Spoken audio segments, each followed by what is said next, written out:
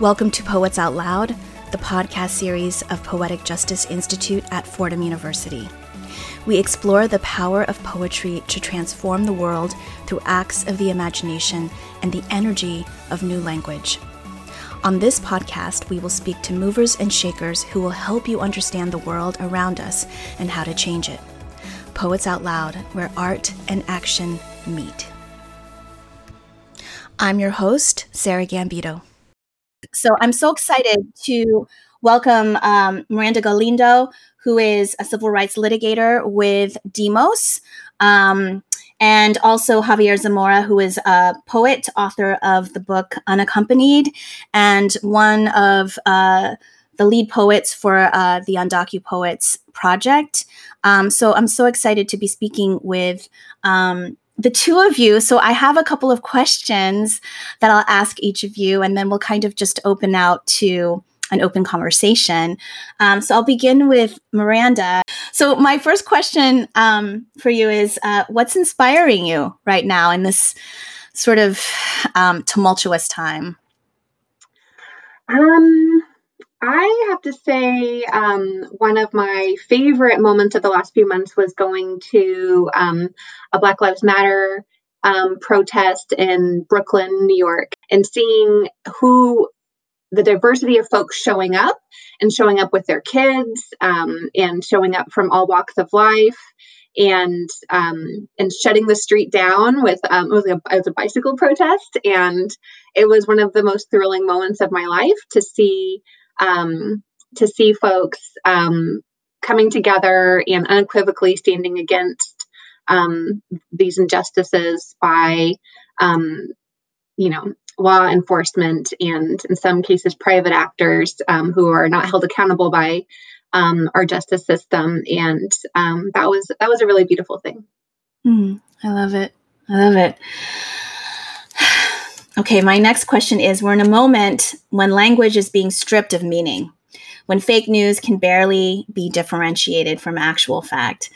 What is the role, do you think, of the writer? Because you are a writer as well, right? Of the writer, of the poet in our moment right now, a political moment right now. A writer in the broader sense is about speaking to hearts and minds. And so I think so much of my challenge with my writing is that it's easy to kind of just lose your common sense and lose your heart. But I think at the core of these issues is the story of our clients. And at the core of, the subject matter of any writer is, whose story are you telling? And giving the reader and the audience an opportunity to see the world from their shoes and to really get it, that there's an injustice that's occurring, and you want this gut reaction, like, this is not right. Yeah. And it's interesting. I guess this is a comment for both of you. Like, I've been thinking about how Trump has been saying the words voting fraud, like again and again and again, like for the last number of weeks. And I was thinking of incantation, of just, he repeats it enough. Mm-hmm. And when enough people hear it, they believe that it's true. And Javier, as a poet, right? It's like, that's repetition. Like it's in your body, right? You hear it enough, you like absorb it. And there is like no truth to it, but people believe it as if it were true. Mm-hmm. And that language can do that. Language can cast a spell to create a reality, right? Mm-hmm. Mm-hmm. It's terrifying. And I think, Sarah, something that you and I had spoken about earlier was the importance of language in shaping the narrative and shaping the issue. And so what you definitely don't want to do as a litigator is to take the opposing argument and just kind of go down point by point and have your counter argument. What you want to do is offer up an affirmative vision of how we should be looking at this issue. And within the substance of that is hopefully, addressing why the other side's position is inaccurate and why yours is accurate. But it's very important to put forth an affirmative vision of how things ought to be seen, and not just be responsive. And so saying, for example, your example there, if he's saying voter fraud and you're saying there's no voter fraud, that's kind of feeding into that dynamic that he's already set up. It's like you're taking the bait in a way when you just respond directly to what's being said. Exactly. Thank you. So the Poetic Justice Institute, our theme right now is witness. What do you think needs to be witnessed right now in writing or in our democratic process? And you can answer this however you want. What needs to be most witnessed right now? I think a good starting place is our personal accountability, and in ourselves. And if we're thinking of how we want the world to be, and who would we be in that world, I think a place to start is witnessing yourself and how are you falling short of that vision.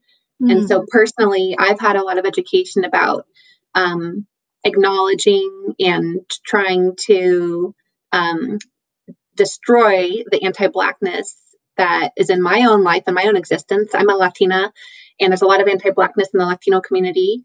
And then kind of from that microcosm of the self, you can go into the microcosm of your community and be standing up for the things that you believe in, calling things out where they are amiss, and trusting that, witnessing that little voice inside yourself that says something's not right with this situation, and kind of leaning into that. I think that's one of the silver linings of being a sensitive, empathic person that's very upset by the state of the world, is that that means there's something still tender inside of you that hasn't been destroyed.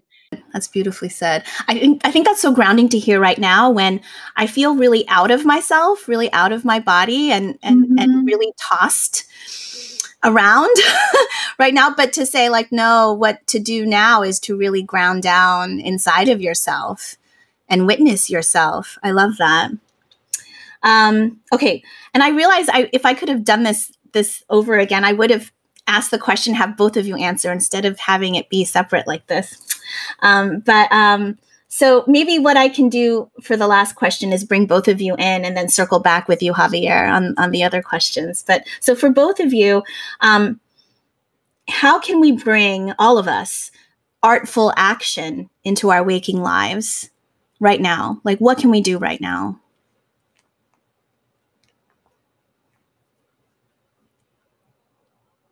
And you can answer it however you want, whatever comes to mind. It's been really tough here. And hearing that, I just go, because I'm in Tucson now, and we went out for election day to drop off the ballot. I can't vote still, but my partner can. And now I think even before we know the result of the election, I feel that the right has already won, because I'm looking for signs of safety in strangers that I see.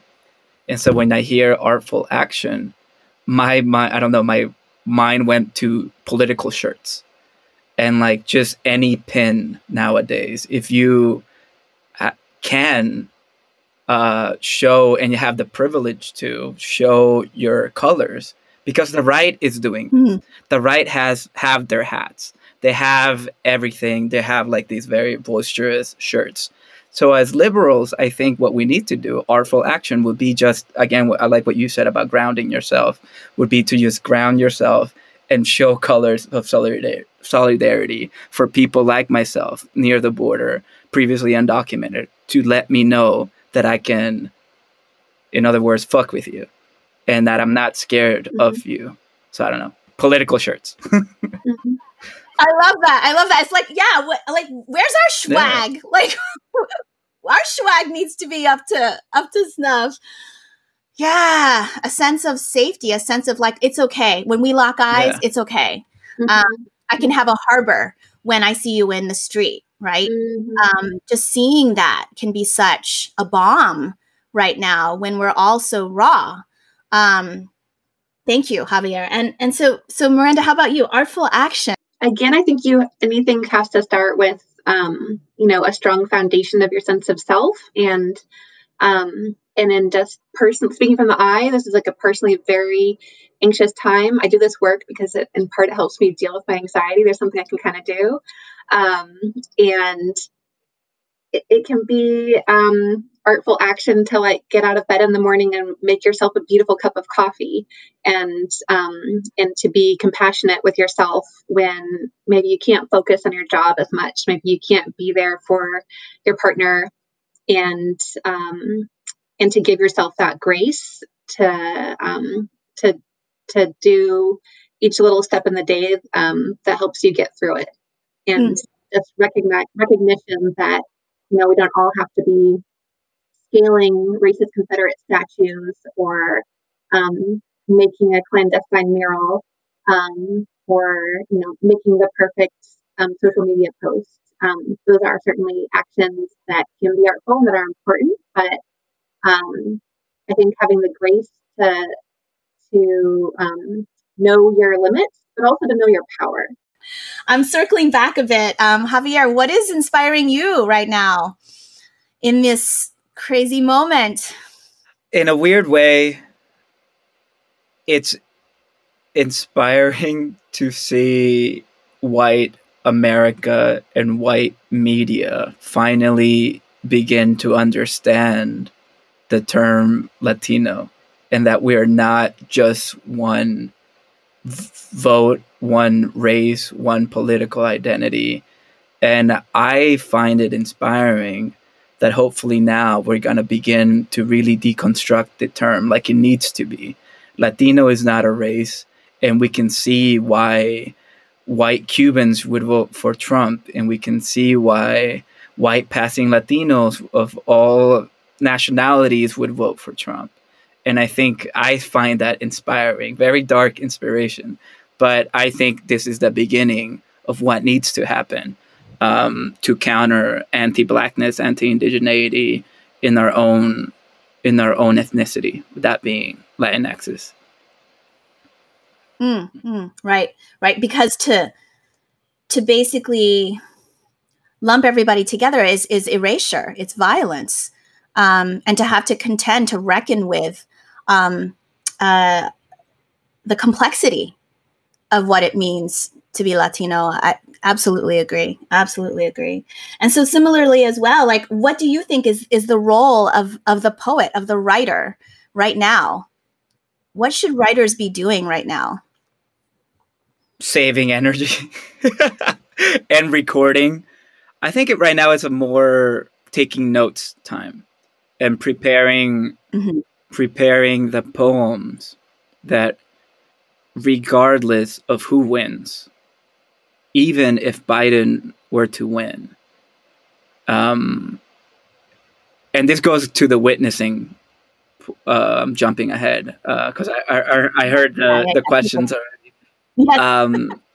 It would be to witness and record what is happening in order to not give, or I'm talking as a liberal, give liberals a pass.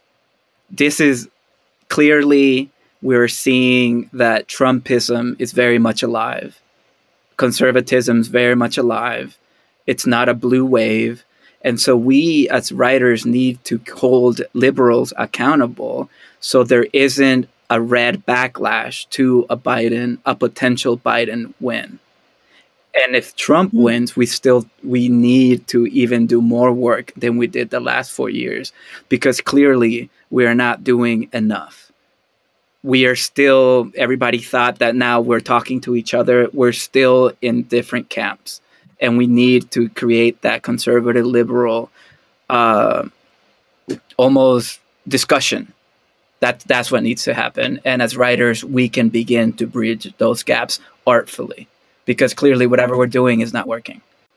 Liberal media says a lot of problematic shit and is racist in its own way, but they think they're not. So there's this weird thing of deniability that happens. And I feel as liberals, we need to call that out And whenever I say this at readings, because this is what I've been saying at readings, they're like, but then the conservatives are going to look at your point and they're going to use it.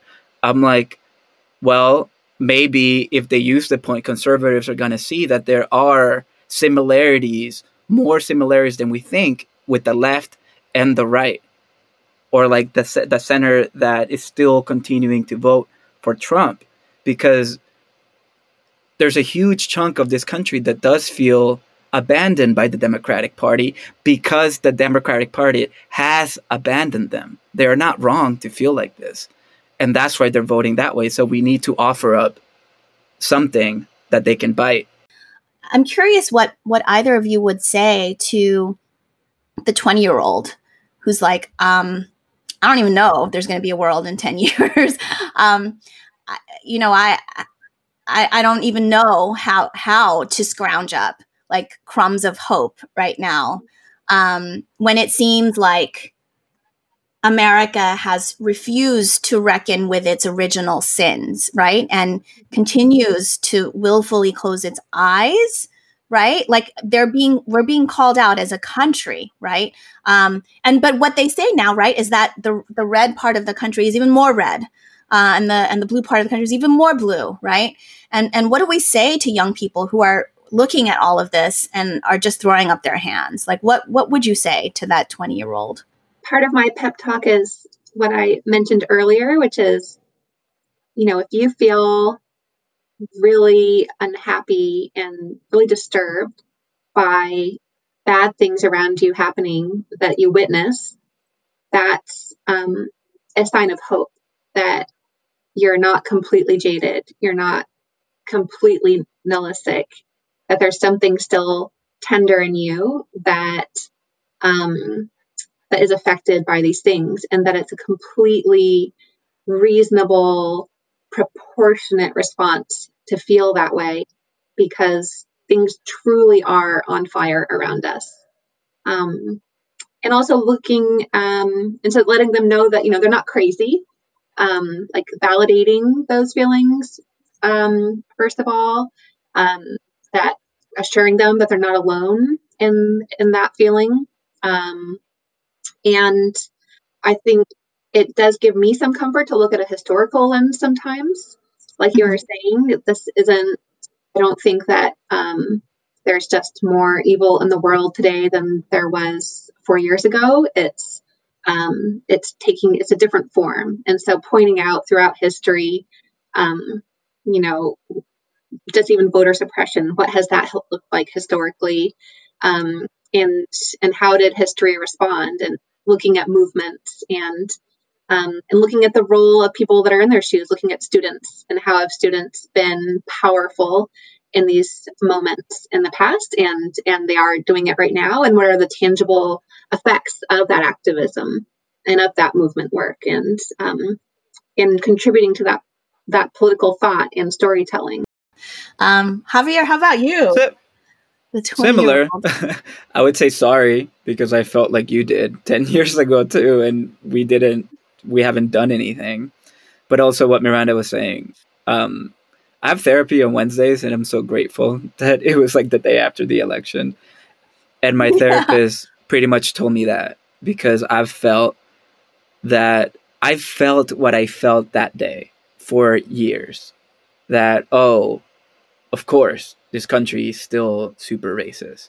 Although now it's looking more like Biden might win. We don't know, but it's still too close to call. And that, I think we all expected a blue wave. So even if Biden wins, it does not feel like a win.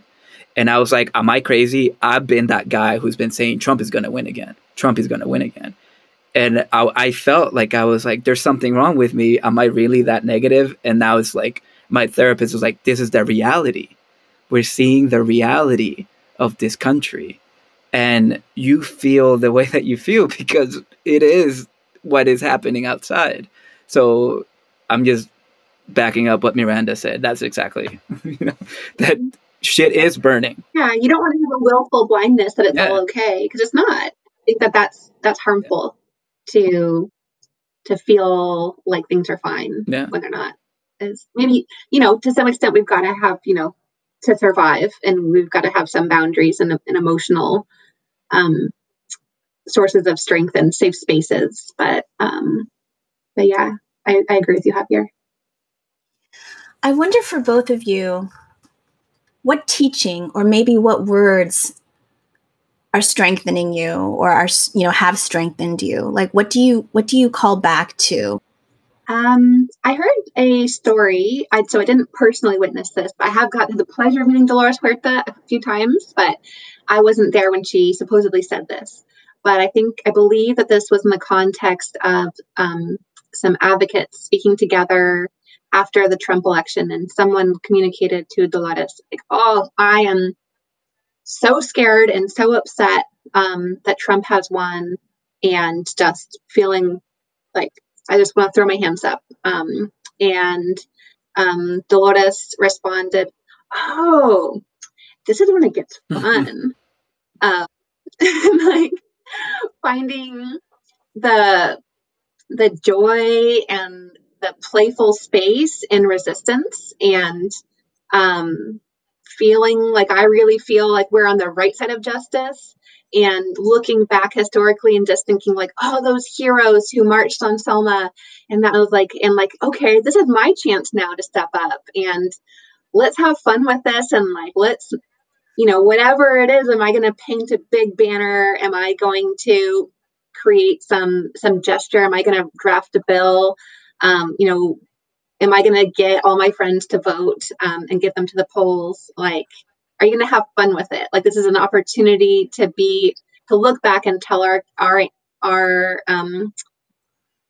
grandkids that I was there and this is what I was doing. And like, we might all have some heroes of our ancestors, and seeing their flair from that time and be like, oh, wow, you were there. And so just thinking like, okay, there's an opportunity to have a lot of fun with this resistance. I love that. I love that word fun, because it's like, oh, okay, now we're going to rumble, right? Like, it's like, I'm ready for this. What about you, Javier? What's coming up for you? For me, like I moved to Tucson to finish this memoir. I'm writing about crossing the desert as a 9-year-old when I was in 1999 through the Sonoran Desert. Wow. And I think the metaphor for me that I'm finding is twofold. And it's funny because we live near a trail, and the night of the election, I just couldn't bear being in the house at like 1 a.m. So I went for a night hike. And I just remember, and every time, I've only been here a month, and in my head, you think desert and you think that there's no life. Even me crossing it, I think my memory was lying to me. I was like, oh, how could I survive? And then we've encountered so much wildlife, so much life. We've encountered so many flowers. Just like nature is almost telling you, you have to dig deeper. We are here, and there is hope. And it just rained once, but one little like 20-minute rain has made things bloom. And so I think that's all we need. And that's what's giving me hope. And from a personal memory, I didn't remember how beautiful this landscape was. All I went to was the trauma. And now I'm revisiting it, and it's like, oh, wait, it actually is fucking pretty. It's not only the bad, but we have to remember the good and know how to put two together in order to literally walk forward, which is what I did as a little kid. I just kept on walking, and I am here, and I am thriving. And some days are harder, like these last 3 days have been fucking terrible, but I'm still gonna continue to walk forward. Thank you both so much for this. I'm deeply grateful to the two of you for leaning into this conversation. Thank you so much for joining us at Poets Out Loud. Find us on Instagram at poetic_justice_institute.